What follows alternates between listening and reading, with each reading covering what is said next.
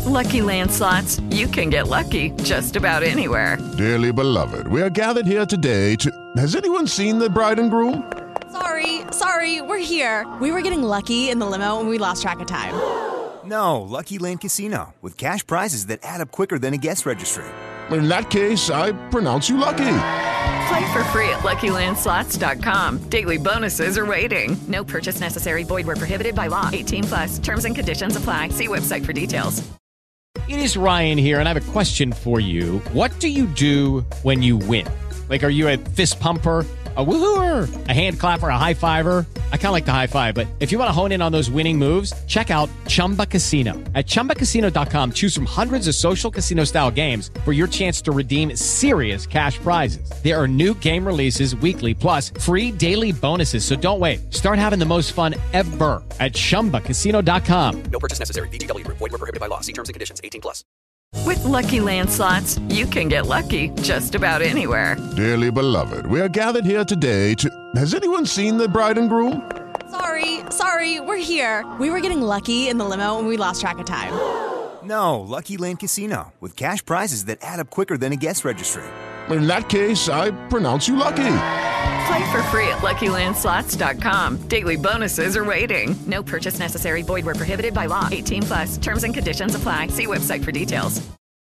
Hello and welcome to the NUFC blogcast. My name's Ed, your host. I'm here with Ollie, the editor of nufcblog.co.uk. As usual, today there's loads to talk about yet again. The winners and losers from the USA, the Sela Cup weekend that's on the horizon, the ballot backlash, Man United expose FFP issues, and there's positive signs on Livramento.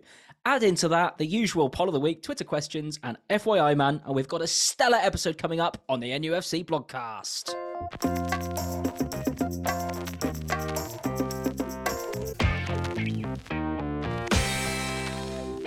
So, Ollie, hello. How are you? Back from holiday, and you're a little bit under the weather. Yeah, it was. I can't lie. It was a really nice break in general. But over the last few days of the holiday, my wife got food poisoning, and I wasn't very well, and it was just, it was a bit of a grim end to a really nice week. So I've got a bit of a sore throat, and I'm a bit knackered, but I'm back. And I wanted to say as well, hats off to Joel last week. He did a really good job on the Transfer Talk podcast. So big thanks to Joel, and I really enjoyed listening to it. I was. Not to rub it in, but I was sat on a beach in Turkey listening in, and I thought, yeah, it was a really good episode. So yeah, big thanks to Joel for that. Yeah, thanks a lot to Joel. But you're back, even though you're ill, you're on here. You're not going to let the people down. We need your expert advice every week. Let's get started with the winners and losers from the USA. Obviously, this Premier League Summer Series seems to have been a bit of a success, really. It was quite good, wasn't it? Who were the winners? Who were the losers? Go for it, Ollie. Yeah, well, I mean, it's worth saying here that when I was over in Turkey, I was having to set alarms at about, I think the first game was, well, I can't even remember the times, but I know Turkey's 2 hours beyond the time in England. So if it was a late start for fans in England watching it, it was even later for me. But I still set my alarms and I was there watching it. I'm not sure my wife was too happy that my laptop screen was there at 4 a.m. in the morning. But yeah, it was really good to see them in action. And I think as well, it's really good to have a high-level opposition over pre-season because it's good, quite often the case that you play a lot of sort of small teams from Europe, or you have games against lower league teams in the EFL, and you can hammer them and it can be fun to watch sort of high score lines, but it's not always a good exercise from seems a like we've sort of point of view. Yeah, moved up the gears. We went Gateshead, then Rangers, and then Premier League teams. It seems to have make sense what we've done. Yeah.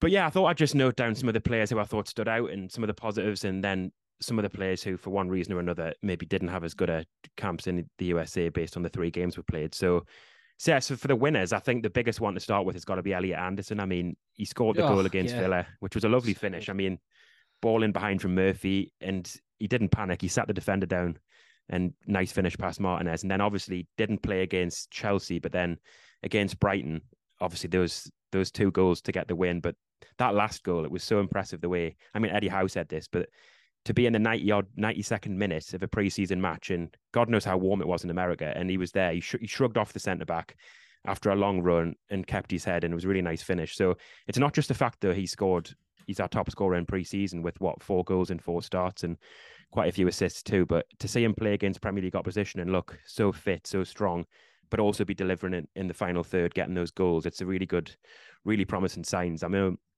Eddie Howe said when the players first came back for pre-season training that Anderson was the by far the best in all of the fitness tests they did, and he came out on top. So that's a really promising signs that he's went away over the summer and kept himself in really good shape, and not just being at his best physically, but obviously from a technical point of view, he scored those goals and he looked really quality, didn't he? Not just in his goals, but he's pressing as well. He just looked perfect. He for just Howe's looks so style of play. fit. Yeah. Perfect, and really exciting for him. And it's interesting that Eddie Howe said after the summer series, didn't he? He said he hasn't picked his team for Villa. He absolutely hasn't. When asked about asked about Anderson, so whether we see Eddie Howe do something similar to Tonali that he did with Botman and Isak, where they start on the bench, new signings, and kind of get introduced that way, and Anderson starts on the right side of midfield, who knows? It could happen. I mean, it wouldn't be the strangest thing to happen.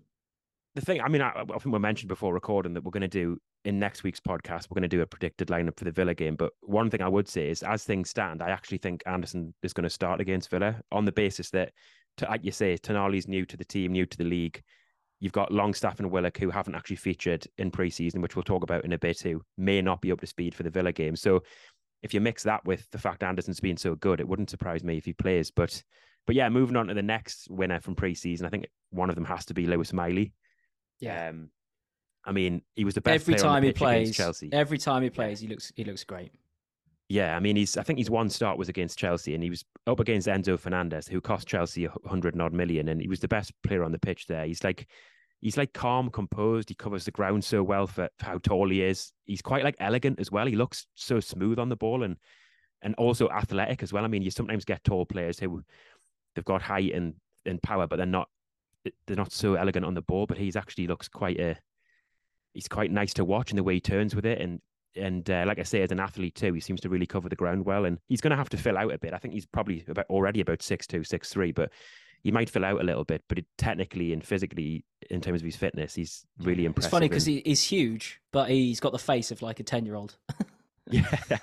Yeah, he really does look. I say he looks his age. He looks even younger, doesn't he? Yeah, he does. He looks so young.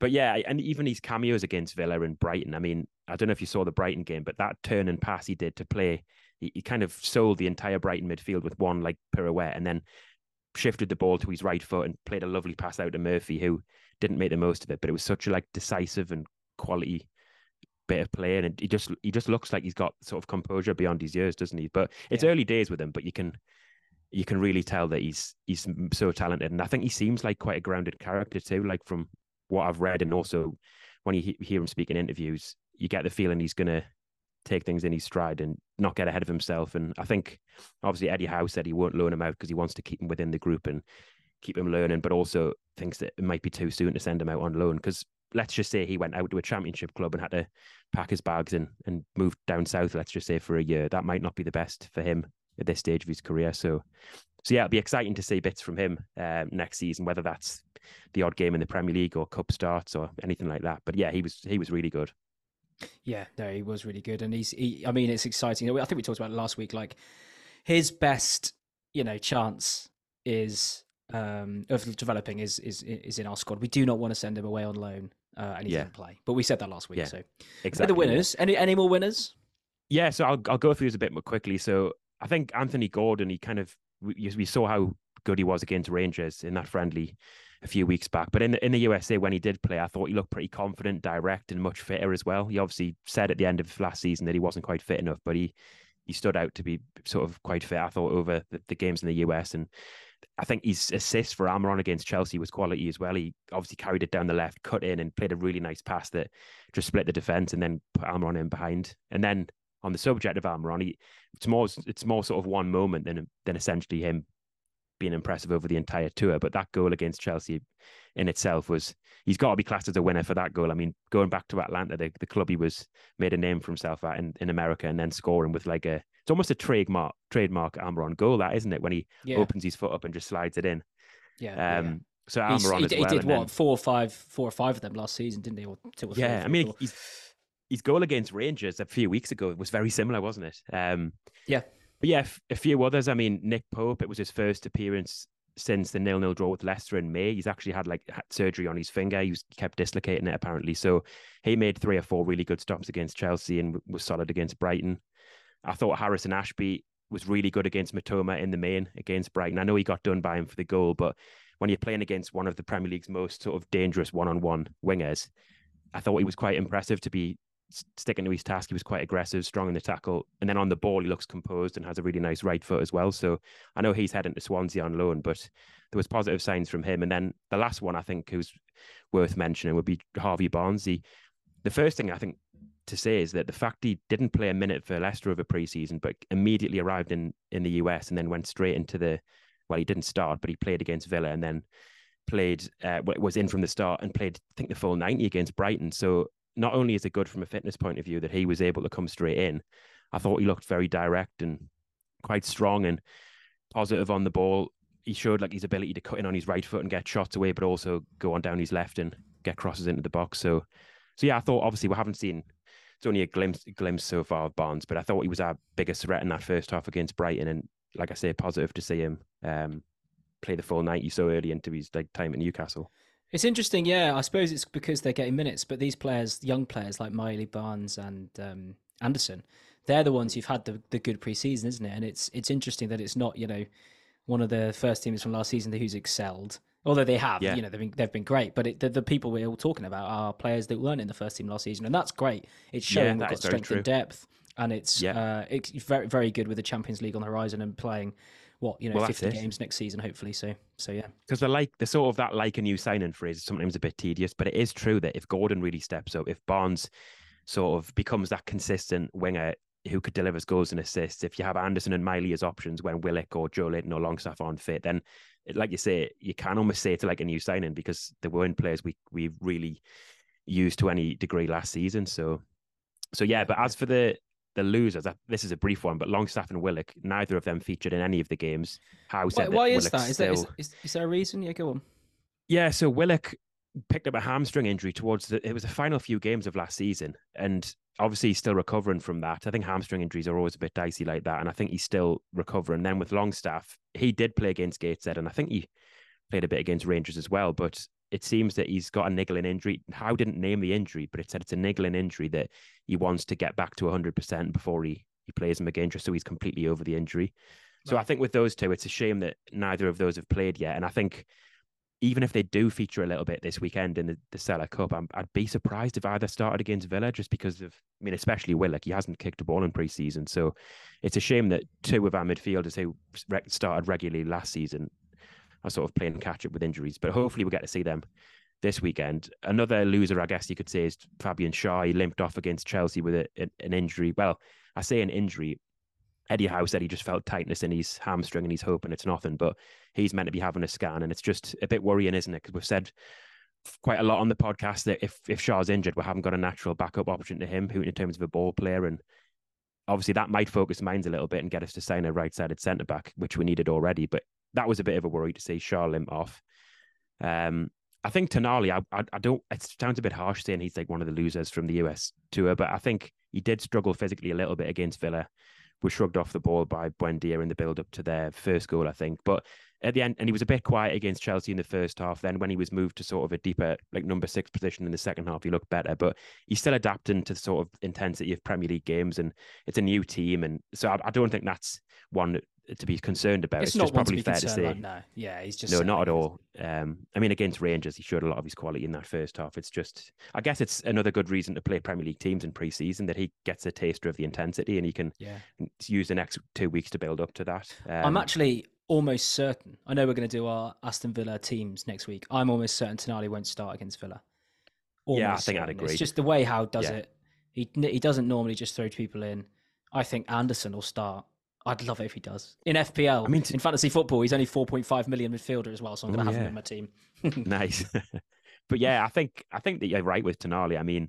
It's not a sort of reflection of his pre-season. It's just like you say, what Howe does. And the only thing I would say is if Longstaff and Willock aren't fit for Villa and anything happens to either Bruno, Joe Linton or Anderson, then Tonali might have to play in terms of who we've got available. But if but Willock the and last thing to Longstaff say, are struggling, so yeah. Yeah, exactly. But the last thing to say just about the losers would be that just generally, I think the lack of pace at the back was exposed a little bit in goals were conceded against Villa and Chelsea. So that's another reason to sign a more athletic, pacey centre-back. But then on the positive side, I know we conceded first in all 3 games, but we were actually unbeaten over the tournament, over the summer series. So it's positive there that, yes, we've conceded first against Villa Chelsea and Brighton, but in none of those games we lost. So it's good to see us. Good to see us sort of even showing that fighting spirit in a pre-season friendly, isn't it? Yeah, absolutely. Brilliant. So that's America. Let's take a quick break and we'll come back. And there's still so much more to talk about. Welcome back. So, Ollie, we've got loads more to talk about. The Sela Cup weekend. When is it? What is it? And what do we need to know? Yeah, so it's this weekend. It's in association, obviously, with Sela, the new front of shirt sponsors, but also Visit Malta. So I'm guessing they've got like a bit of a partnership going on there with them as well. But anyway, it's Saturday the 5th, so this Saturday and Sunday the 6th. And there's not just 2 Newcastle games over the weekend. There's also a chance to see the Newcastle women on Saturday night. And obviously, when we play Villarreal on the Sunday, Fiorentina are also playing Nice. So there's 5 games over the weekend. It starts with Nice against Villarreal at 12:30 on the Saturday. Then you've got Newcastle's first team against Fiorentina at 3:30 on the Saturday. And the last game on Saturday is Newcastle United women against West Brom. And obviously Newcastle United women got promoted last season. And I think I've had a look and they've won all of their pre-season friendlies so far. And they've had quite a big overhaul as well with new signings. So it'd be interesting to see how they progress over the years as well. And then on Sunday, the first game is a 1:00 kickoff, Fiorentina against Nice. And then it's a 4 p.m. Newcastle against Villarreal. So yeah, it'll be good to see. Seems like we're absolutely battering our pitch 1 week before the season starts. Yeah. It's weird. You'd think they wouldn't allow it. Yeah, you'd think it would be some sort of. Yeah, it seems odd that, but clearly, they're going to have the clearly they've thought about it. I assume. Yeah, well, you'd hope so. Are tickets still available, Ollie? I think there's a few left. I mean, I don't know. I know Eddie Howe did like a little chat for NUFC TV, kind of selling the games and encouraging fans to come, and he said there is still a few tickets left. So yeah, if anyone fancies it, go on the nufc.co.uk website, and be good to see a big crowd there. Good to see Tonali and Barnes hopefully make their debuts at St James's Park as well. And it's always good, isn't it, the week before the season, getting a little glimpse of the team before the big kickoff. So yeah, that should be good. And interesting to see how we get on against some good European teams. I mean, they're all kind of Europa League level teams. I know Villarreal did do well in the Champions League a couple of years ago under Emery, wasn't it? But yeah, Nice, Fiorentina, and Villarreal are all decent teams who it'll be a good test ahead of playing in the Champions League, really, wouldn't it? So proper clubs, proper clubs. Yeah, no, that's going to be great. A lot of people looking forward to that. Now, on the mention of tickets, I'm not up to date on this, so you might need to tell me. But what's still this stuff about this ballot backlash and people just being a bit unhappy about how it's been done? What's going on? Explain it to me like I know nothing, which is almost true. So essentially, people who couldn't get tickets, so season tickets at Newcastle, it's come out that if you get a membership at Newcastle, which costs £37, you get an access to enter in a ballot for tickets for Premier League games. So the club have been last week selling memberships, and obviously £37. And this week they've announced that the ballot for the Villa game is opening on Wednesday, so tomorrow, and shutting on Friday. The problem is, for everyone entering that ballot, so obviously members who've paid the £37, if you are then selected and you win your tickets, firstly, it's anything from a £44 ticket to a £74 ticket. So there's a massive gap there in how much it could cost you. But the big thing is, you don't even get a say on what ticket you get in terms of where it is in the stadium. So you could be paying £74 to sit in a seat you don't really like, and haven't really got any say on the matter. So let's just say you put forward for 3 tickets, but they're all £74, and you're going to be set back £222 to sit somewhere that you didn't even ask to sit in the stadium. They didn't really warn. I think when people were putting forward for memberships, it wasn't very clear that the pricing would be such a big range, anything from 44 to 74. But obviously the thing about where you sit is completely up in the air as well. So fans just aren't happy because they feel a bit misled. They feel it's overly expensive to watch Villa. If I bought a membership now, and then I could be in the thing tomorrow, and I'd have just as much chance as anyone else who's in it. Yeah, I think is it so. Random? I'm pretty sure that's how it works. Is it like a random thing, a random allocation? Yeah, I would presume so. It's just the fact that if you win that, it's a massive gap between saying, "Oh, I've got a £44 yeah, of course, ticket." Yeah, you can't. We lose. Yeah, we lose the ability to. It's like applying for Wimbledon tickets or something, where you've got to choose the ones you might want, and then you might get them, you might not. I suppose it's a bit different actually. This is even worse. This is you normally get a £30 ticket, but you end up with a £74 ticket. I mean, yeah, interesting. I mean, what else could the club do? Well, I mean, to be fair, I know that's one of the questions in the Twitter question. I don't know whether we should save that for I mean, I don't know if you let's save it. I think it is. We could save that for that. But yeah, there's going to be a lot of talk on social media. There's already quite a bit of backlash. I know it's obviously the owners have got so much right since they took over from Mike Ashley, but I think this is one of the things where it's very obvious from the initial response that fans aren't happy, and it just seems a little bit off to be A, not allowing fans to pick where they want to sit, and B, having no say over the price they're going to pay. It's just it seems like not a poorly thought out idea. But the NUST, the Newcastle United Supporters Trust, they've released a bit of a statement responding to it, and they obviously are in communication with the club. So I'm hoping they revise the plans for at least the next home game. It does seem like the club do listen to fans now, so that's good. Under the Ashley era, we just complain and we'd never hear anything. So yeah, exactly. we trust those at the club, and it should be all right. Let's move on. There's loads to talk about. Oh gosh, this is going to be a long podcast, but it's good. Man United expose FFP issues. What's this about, Ollie? Right. So I noticed yesterday there was a big breaking news from Sky Sports saying that Man United have secured a record-breaking kit deal with Adidas. So I looked at that. 900 million for 10 years. Exactly. So the reason I thought to mention this is because people have said for a while, oh, why can't Newcastle spend enough money? Why is it always FFP that stops us from signing players? And why isn't the budget massive now we've got Saudi owners? But obviously FFP has always been mentioned, and a lot of FFP is dependent on how much you're making from a commercial point of view. And obviously the commercial revenues under Mike Ashley were pretty awful. And the last deal I think that he struck was a 5 million per year deal with Castor for the kit. Yeah. Now, if you look at the fact we're bringing in 5 million per year from Castor, and the fact Man United have just agreed a 90 million per year deal with Adidas, that immediately tells you that they're getting 85 million more per summer on their transfer budget. The more you make, the more you can spend. Exactly. So, and I read as well, apparently, that every year they're in the Champions League, Adidas will also offer an extra 15 million, because obviously their brand's getting put out there on the TV screens in front of the world and on the Champions League stage. I mean, so you would think this Castor deal, when it ends, we'll get a better one, surely.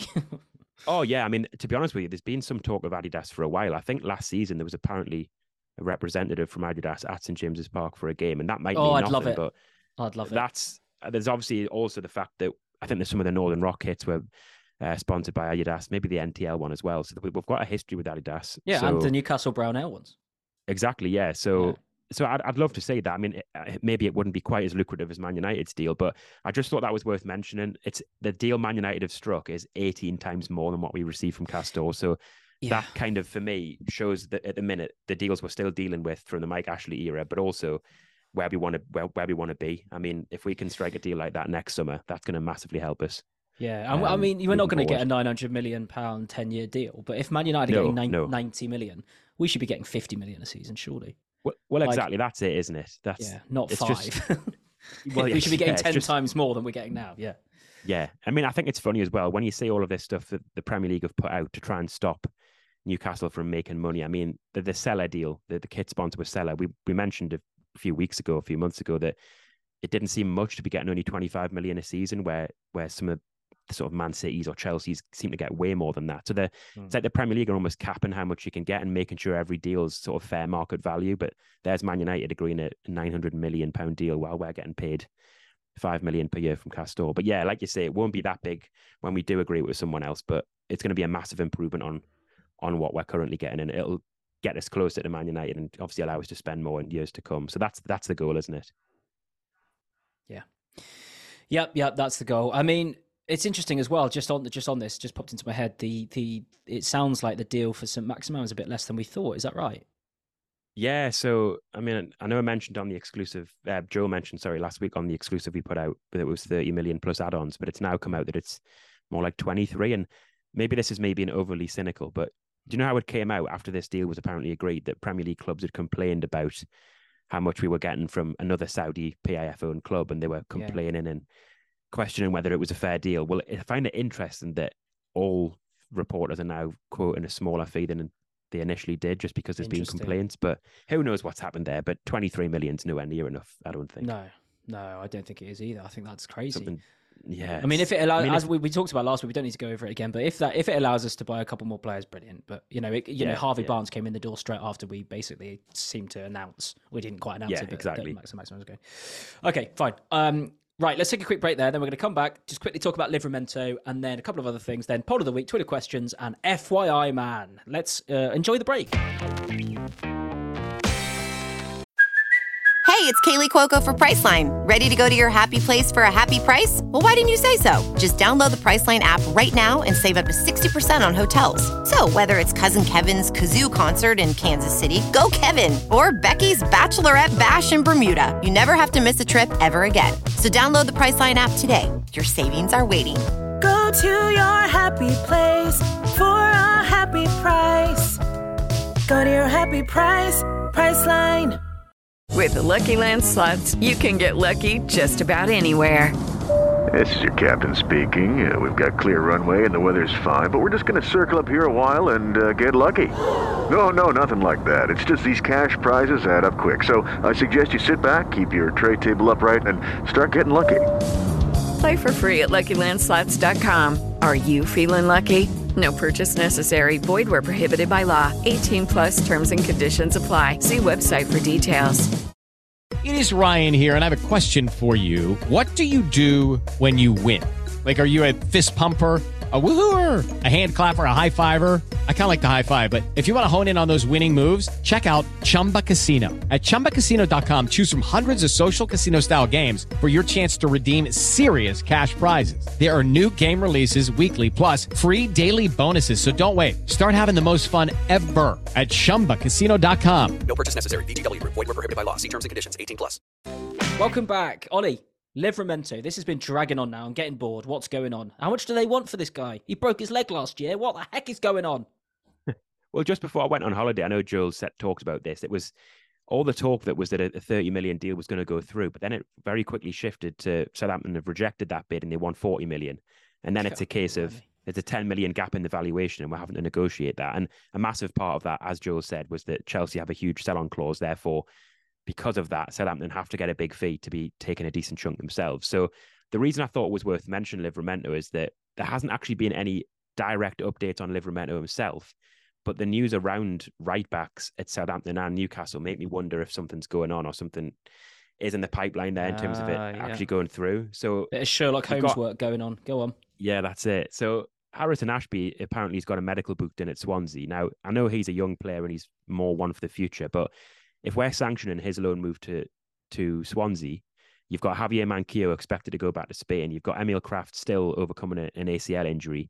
I'm not sure we'd be sanctioning Ashby's move just yet, considering the issues with other right backs at the club, if we feel like the Livramento deal isn't getting closer. So it might be one of those where the Ashby deal is only sort of officially like rubber stamped once we get a deal agreed for Livramento. But it's not just the Ashby thing, which looks very close now. It's also the fact that it's come out that Southampton are trying to seal a deal for Max Aarons at Norwich. So again, another right back. So if Southampton are looking to bring in a right back and they're closing in on Max Aarons, and we've just sanctioned Harrison Ashby to go to Swansea, it wouldn't surprise me in the next few days if we see all the sort of national media come out with positive updates on Livramento and that the deal's like a compromise on that deal's edging closer. Because I know it is putting two and two together, but it just seems like things are moving in the right direction there when you join the dots a little another bit. right back.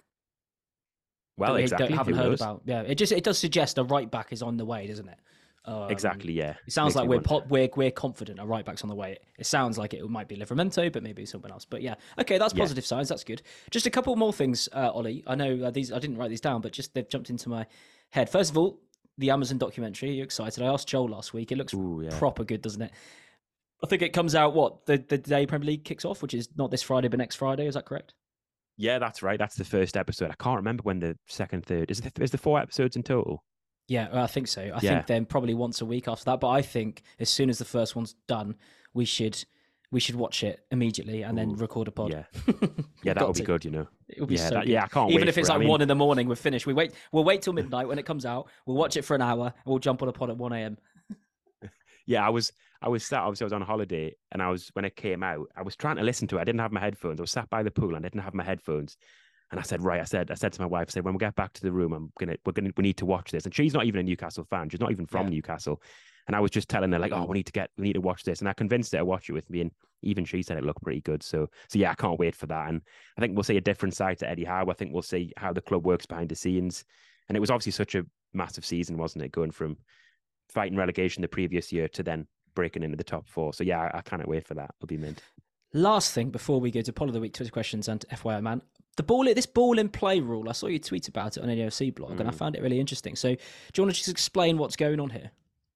Yeah, so the Premier League are going to adopt. I mean, people will have seen at the World Cup, rather than so they let play go on when the ball was out of play, but they always factored in how long the ball was out of play, and therefore we saw 10 minutes added on at the end of the first half, or something stupid added on at the end of the second half. So it seems like now, to try and stop teams wasting time and making the most of having the ball out of play, they're going to actually add on that time where the ball isn't in play, because apparently last season the average game in terms of when the ball was in play was 55 minutes long, which seems crazy to me. If we're now going to make sure the game is 90 minutes, that it's mad considering all the fixture congestion we see these days, to then go from an average of 55 minutes per game to ensuring it's always 90.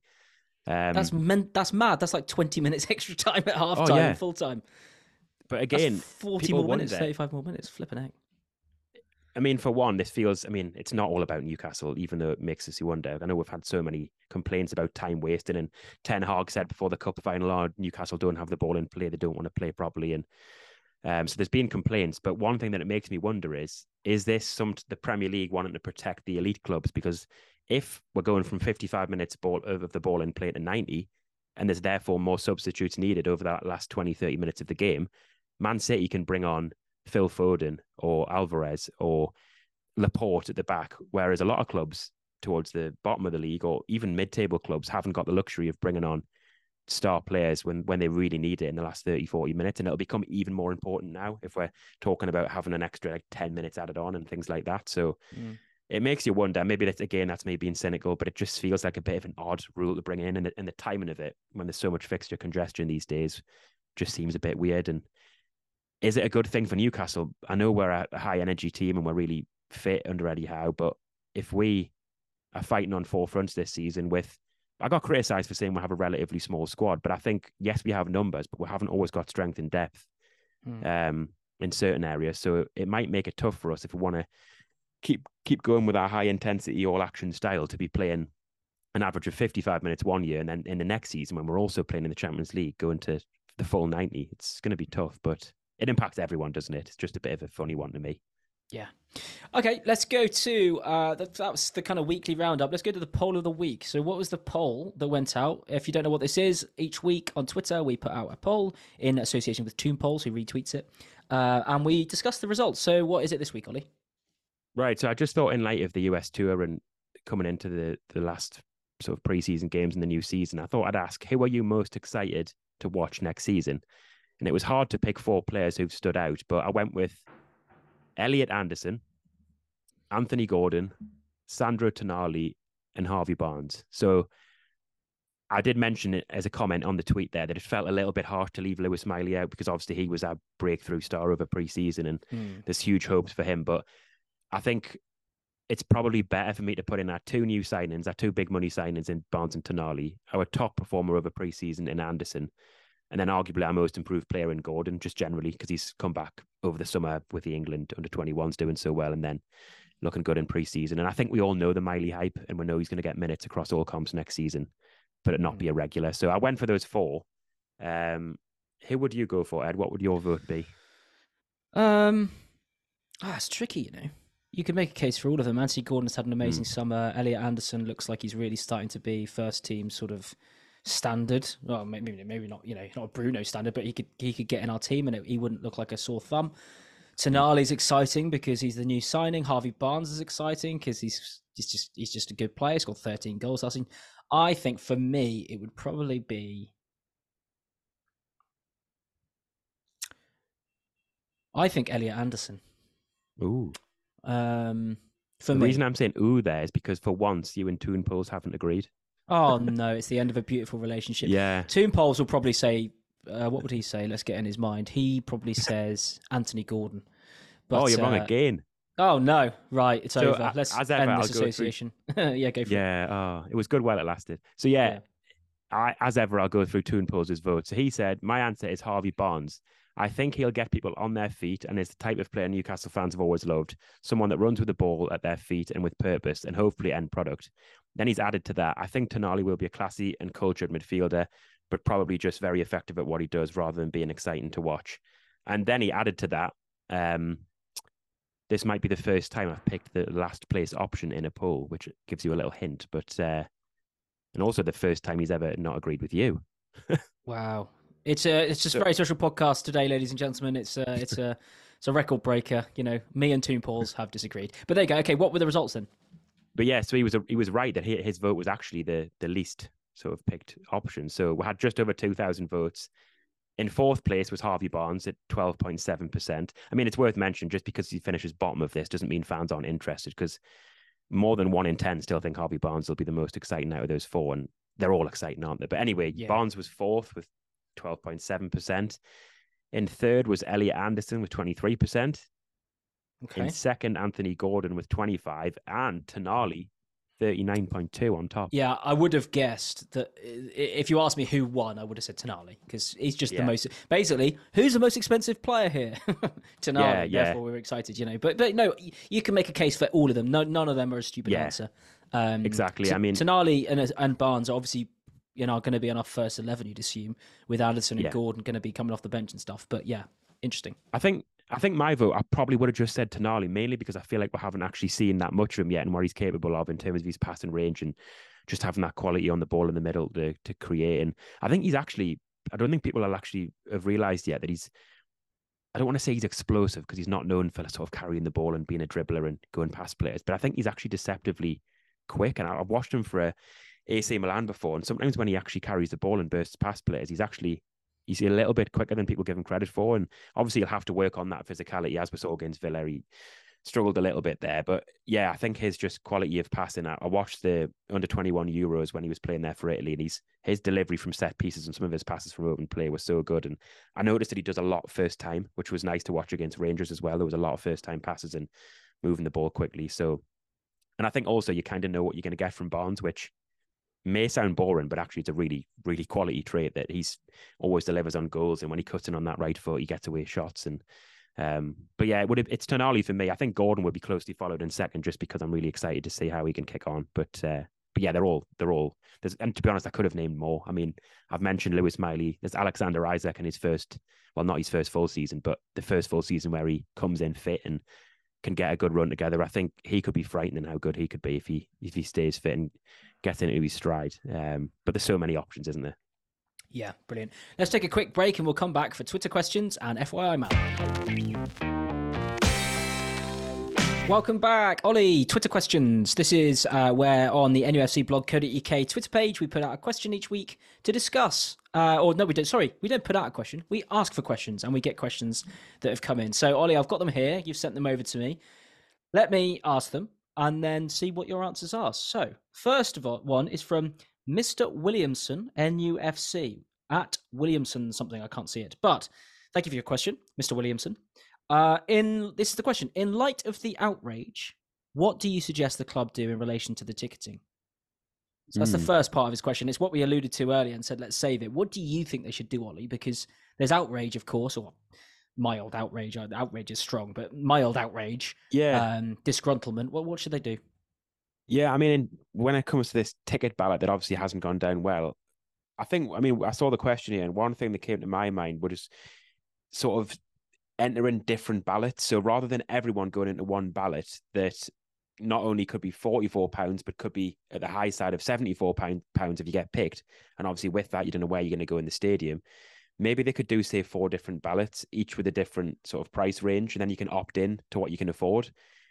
Obviously, then the cheaper ballots will have the more seats, and then maybe the lowest number of opt-ins would be at the other end, where there's a £74 seat available, but then people are opting into what they can afford. And I think at the time of like a cost of living crisis and fans obviously wanting to go to games, but maybe being reluctant to pay, say, £74 if they won the ballot that's going to be announced coming out over the next few days for Villa. I think that just might be a better way if the club can structure it like that, because you might enter it thinking, right, I can enter it if I win a £44 ticket, but I wouldn't have entered it had I been put in for a £74 ticket. So I don't know what you think of that. Maybe they could stagger it into £44, 54, 64 and 74. I don't know. Yeah, I mean, it seems sensible if it would work. I mean, I guess you'd probably have, whether you'd have more chance in the cheaper brackets or the expensive ones is interesting, because although there'll be less people going for the expensive ones, there'll probably be less tickets as well.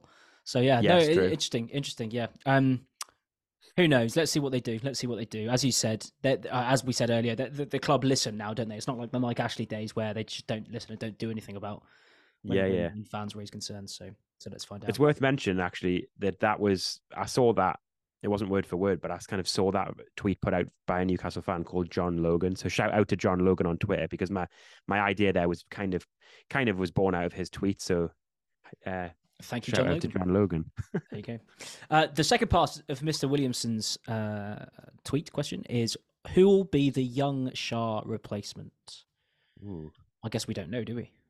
Yeah, I mean, at the minute, it's hard to know whether it's going to be a young player or whether we're going to bring in someone who is quite proven. I mean, we've been linked with Joachim Anderson at Palace, who's a sort of quite an experienced 27-year-old centre-back. So it's hard to know whether we're going to bring in a really young centre-back who's got pace and a real athlete who can offer something different, or whether we'll go for a like-for-like, which Anderson would be. If it was a young player who was kind of ready-made, or, well, I say ready-made, young, and can be in that Botman mould of our centre-back for the next 5-10 years if he stays, one player in France who I've only seen bits of, but certainly ticks boxes in terms of athleticism and quality on the ball, is Jean-Claire Todibo, who plays for Nice. I can't say I've seen absolutely loads of him. He was originally at Barcelona, wasn't he? He was Barcelona youth, I think.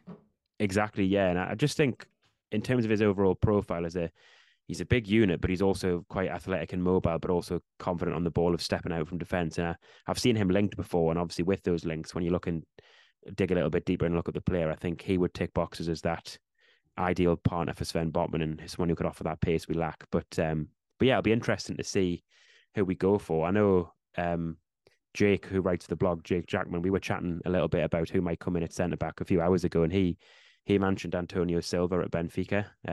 Someone, he's only 19 and he's highly rated. So there's a name. There's also Scalvini, the Atlanta centre-back, another 19-year-old. So who knows if we'll go for a sort of experienced, ready-made player or a young one. But yeah, I'd quite like Todibo from Nice if we went for someone who was quite young. Yeah, okay. Well, we don't know, basically. And that Disasi, or whatever his name was, what was his name? Axel Disasi, yeah. Yeah, he's gone, hasn't he? He's gone to Chelsea, I think. Yeah. Maybe it was agent-driven all that time. Yeah, exactly. Andrew says... We didn't want him anyway. We didn't want him. Exactly. We never wanted him. I never wanted him. I just hated him. Andrew says at MRAJ Palmer, where in the ground would you pay £74 to watch Villa? I think next to Eddie Howe. Next to Eddie Howe, yeah. Well, on that works very well actually, because the next question is about Jason Tyndall and being next to Eddie Howe in the technical area, because there's been a new directive from the Premier League, hasn't there, that the assistant managers now cannot stand in the technical area with the manager. If they are found to be doing it, they get a yellow card. So what on earth is Jason Tyndall going to do? In fact, let's read the actual question, because it's from Captain Amerimag. Nick Pope's hilarious kick the spare ball on the pitch to delay the quick throw-in shithousery against Brighton got me thinking, to what levels will Tyndall go to work around this new technical area double act ban? So basically, what's he going to do? Suddenly, Jason Tyndall is not going to be the centre of attention. Is he going to be able to cope?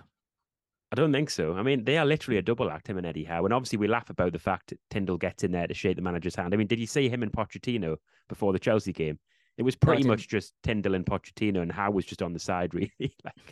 But no, I love it. They're like a double act. And obviously that, it's not only good to sort of get your point across to referees and give it back to the opposition dugout when things kick off, but obviously tactically as well, it's good that they get their heads together and they're really, I mean, it's just normal, an assistant and a manager, but they are quite a double act, aren't they? So I don't know how that's going to work, not just in terms of the tactical point of view and how they discuss things in the technical area. Obviously, you can come out of there and go back to the dugout, but he is very, prominent, isn't he, on the sidelines? So I think his natural instinct is going to be just to go in there and stand next to Howe. So we might see a few red cards for Tyndall. To be honest with you, I think he'll just ignore it and just get a red card and just take one for the team. I think what's going to happen is Eddie Howe will have to go back to the seats to speak to Jason Tyndall, then out, then back, then out, then back. I guess that's why it's going to work, but who knows? Or maybe Eddie Howe will just sit down and Tyndall will just be on the side in his natural habitat. Yeah. Who knows? It's going to be an interesting subplot to the season, so that'll be fun. Let's go to that's the Twitter questions. Thank you very much. By the way, look out for that tweet, and if you've got a question, make sure that you submit it next week. Let's go to FYI, man. Is that all right, Ollie? Yeah. You're testing me this week. If you don't know what FYI, man, is, it's a game you can play along at home. Ollie's going to list a bunch of clubs that a player has played for. It might not be all the clubs. It might not be in the right order. And I'm going to have to say who is the player. It's always someone who's played for Newcastle. I've got to say who is the player. So we put in some dramatic music. We'll do that here. Oh, beautiful. Ollie, go for it. Okay. This is slightly Sela Cup inspired, I'll have you know. So you'll see why in a second. Okay. So obviously Newcastle. Okay. Villarreal. Okay. Fiorentina. Wow. Man United.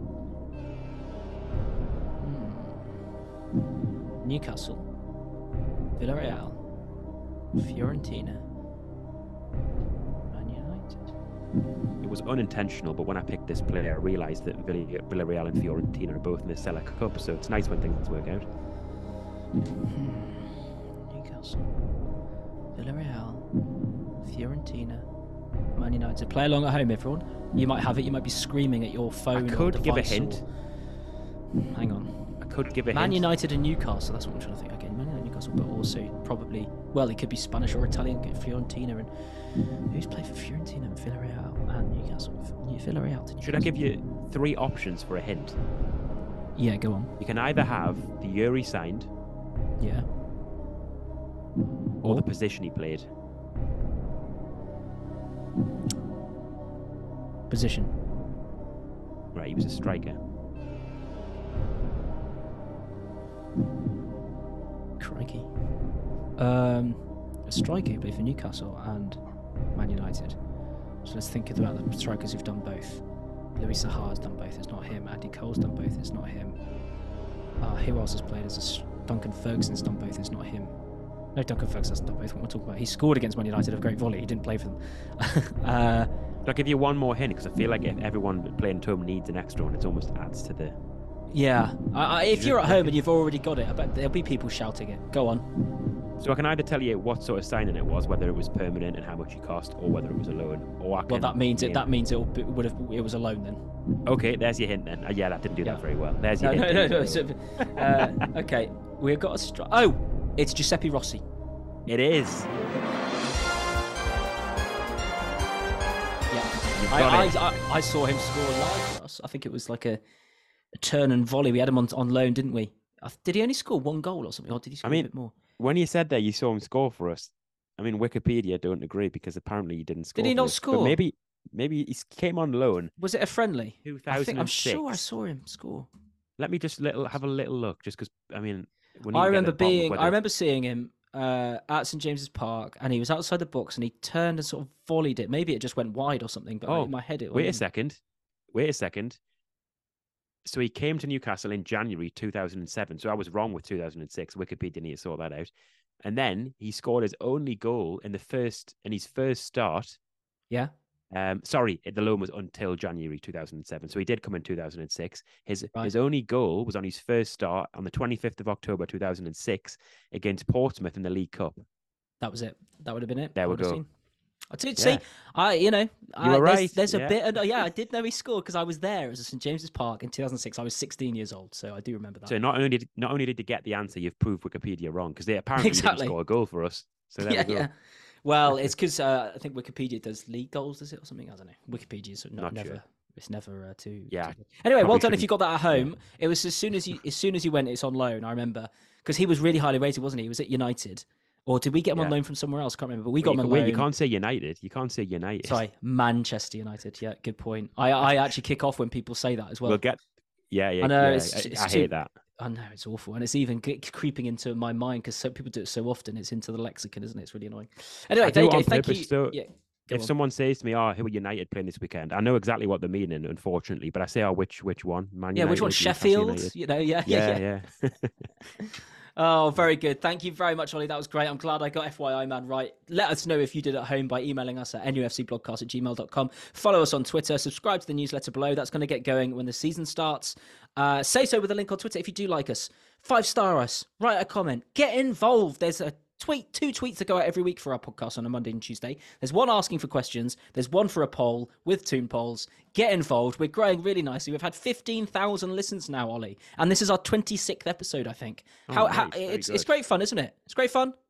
Yeah, really enjoying it. It's been, like I say, I do so much for the blog itself, the actual website, writing articles and typing away. But it's actually nice to chat about Newcastle and have a bit of a chin wag about it all, not just be typing on a laptop. So yeah, really enjoying it, and then really appreciate the support everyone's given it so far. It's really good to be on 15,000, well, it'll be more than 15,000 views now. Yeah. So yeah, really enjoying it. Thank you very much, everyone. Say goodbye, Ollie. See you later, everyone. Thanks for listening. Goodbye.